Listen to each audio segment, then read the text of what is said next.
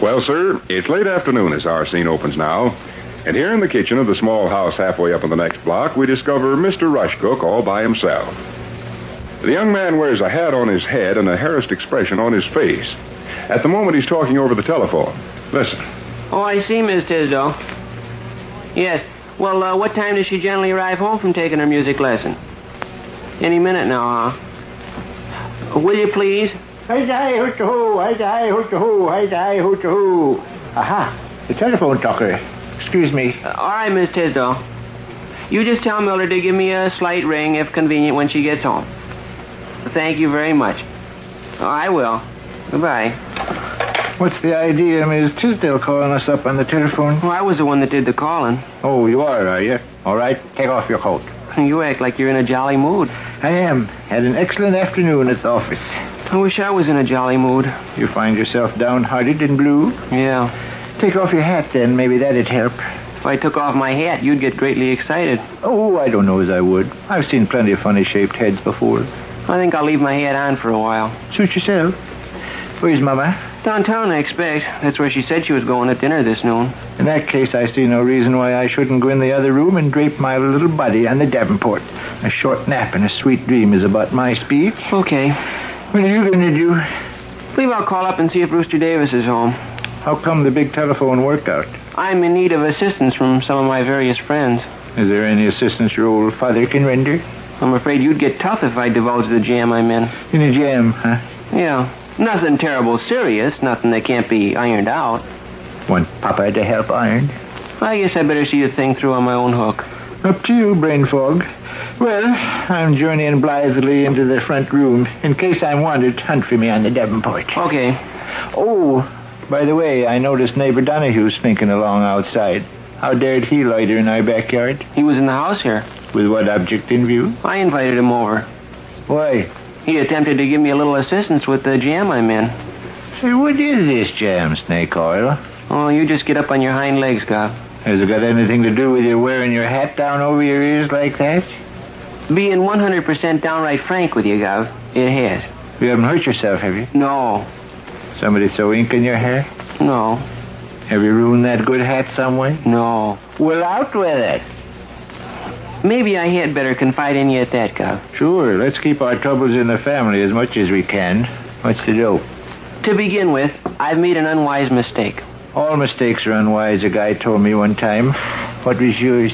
I thoughtlessly allowed Smelly Clark to practice on me. In what way? Smelly's learning to be a barber, you know. He works in his uncle's barber shop in Towanda every Saturday.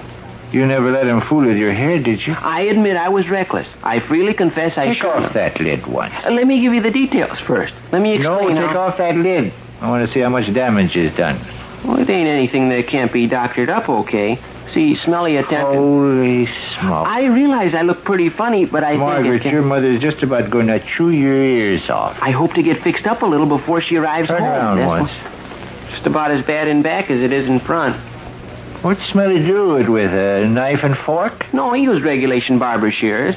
I didn't know but what he knew enough about I barbering. could do a better job than that with a hammer and cold chisel. Why don't you dig in then? All it needs is to be evened up some.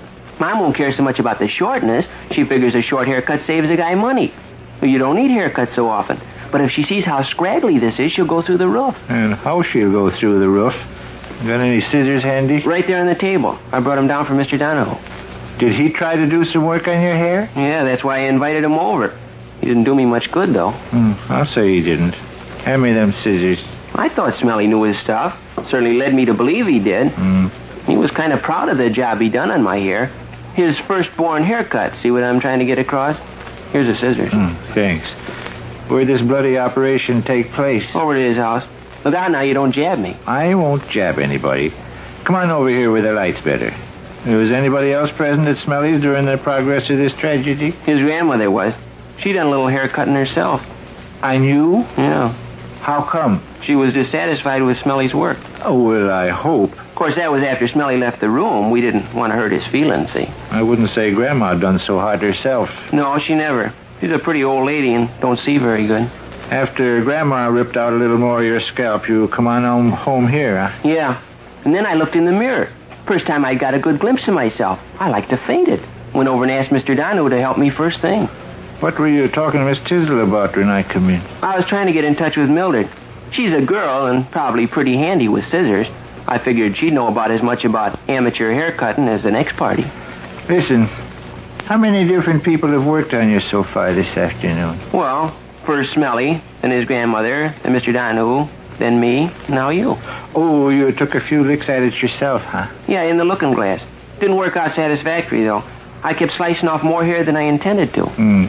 And in the wrong places. And in the wrong places. 5 barbers are operated on you today, huh?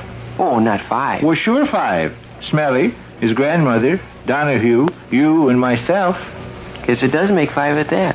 There's an element of lunacy in this strange, unnatural business. Come on and I'd get say. going, Gov. Mom will be home soon. Well, square around then. I'll tackle the back first. Don't cut off any more hair. Just even it up as much as you can. How can I do that without cutting off more hair? Maybe I can set it on fire and melt it the way you want it. Well, don't slice off any big gobs. Just kind of snip it here and there. Well, there are fathers within a rabbit's puncher here that sometimes wonder why their kids don't have good sense. Well, I didn't know this was going to happen. Listen, I'll tell you exactly how Smelly hooked me. Stand still, please. I met him as I was coming home from school. We chatted about this, that, and the other thing, and finally he says, "Cook, who cuts your hair?" I says, "I generally patronize the Butler House Hotel barbershop, Smelly.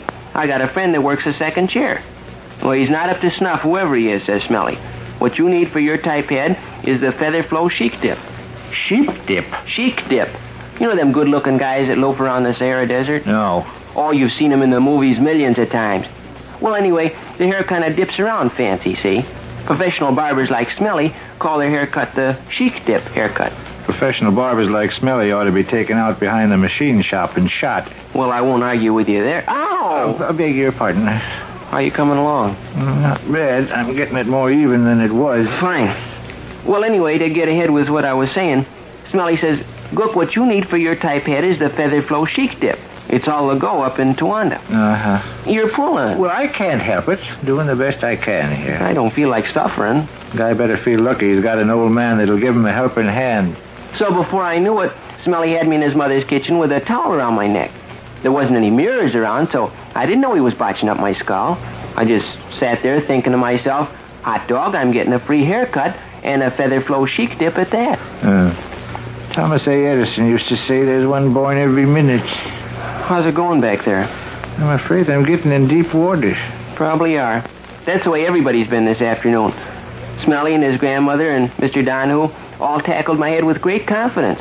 And look at the spot where they put me. Maybe I can get out of the woods here. Well, do the best you can. The Feather Flow Chic Dip haircut, according to Smelly, was inspired by the 1942 model streamlined airplanes that are just coming out. You know, tricycle landing gear, 4 motors, all metal. What's the matter? Strike a snag? Afraid I'll have to give up, Pete. Ain't you doing any good? No. I got a short distance of scalp scrape evened up, and then I find I've lost my bearing. Right now, you're worse off than you ever were. Well, keep at it, Gov. Dive in blind if you want. I'll get that. Probably for me, anyway. You look like a peeled banana. Mine's going to come down on my neck with both feet. Hello? Oh, hello, Mildred. Your mother tell you I called? Huh? Well, look, you going to be home for the next half hour? I see. Not having an early supper or anything, are you? Huh? Well, I'd like to drop around and see you a little bit if it's okay. Got a favor I'd like to have you do. Yes. Well, I'll tell you when I arrive. Yes. Okay, Mildred. Be right over. Yes, right away. Goodbye, Mildred. I'll let her have a shot at it. Good stuff. Do I stack up pretty silly? Yeah. Well, can't be helped. I'm squeezed in a groove where I'm forced to snatch at straws. Axle grease. Yeah? Mildred'll make the 6th barber that's worked on you today. Yeah. And still you won't have a haircut worth shaking a stick at. No. I won't.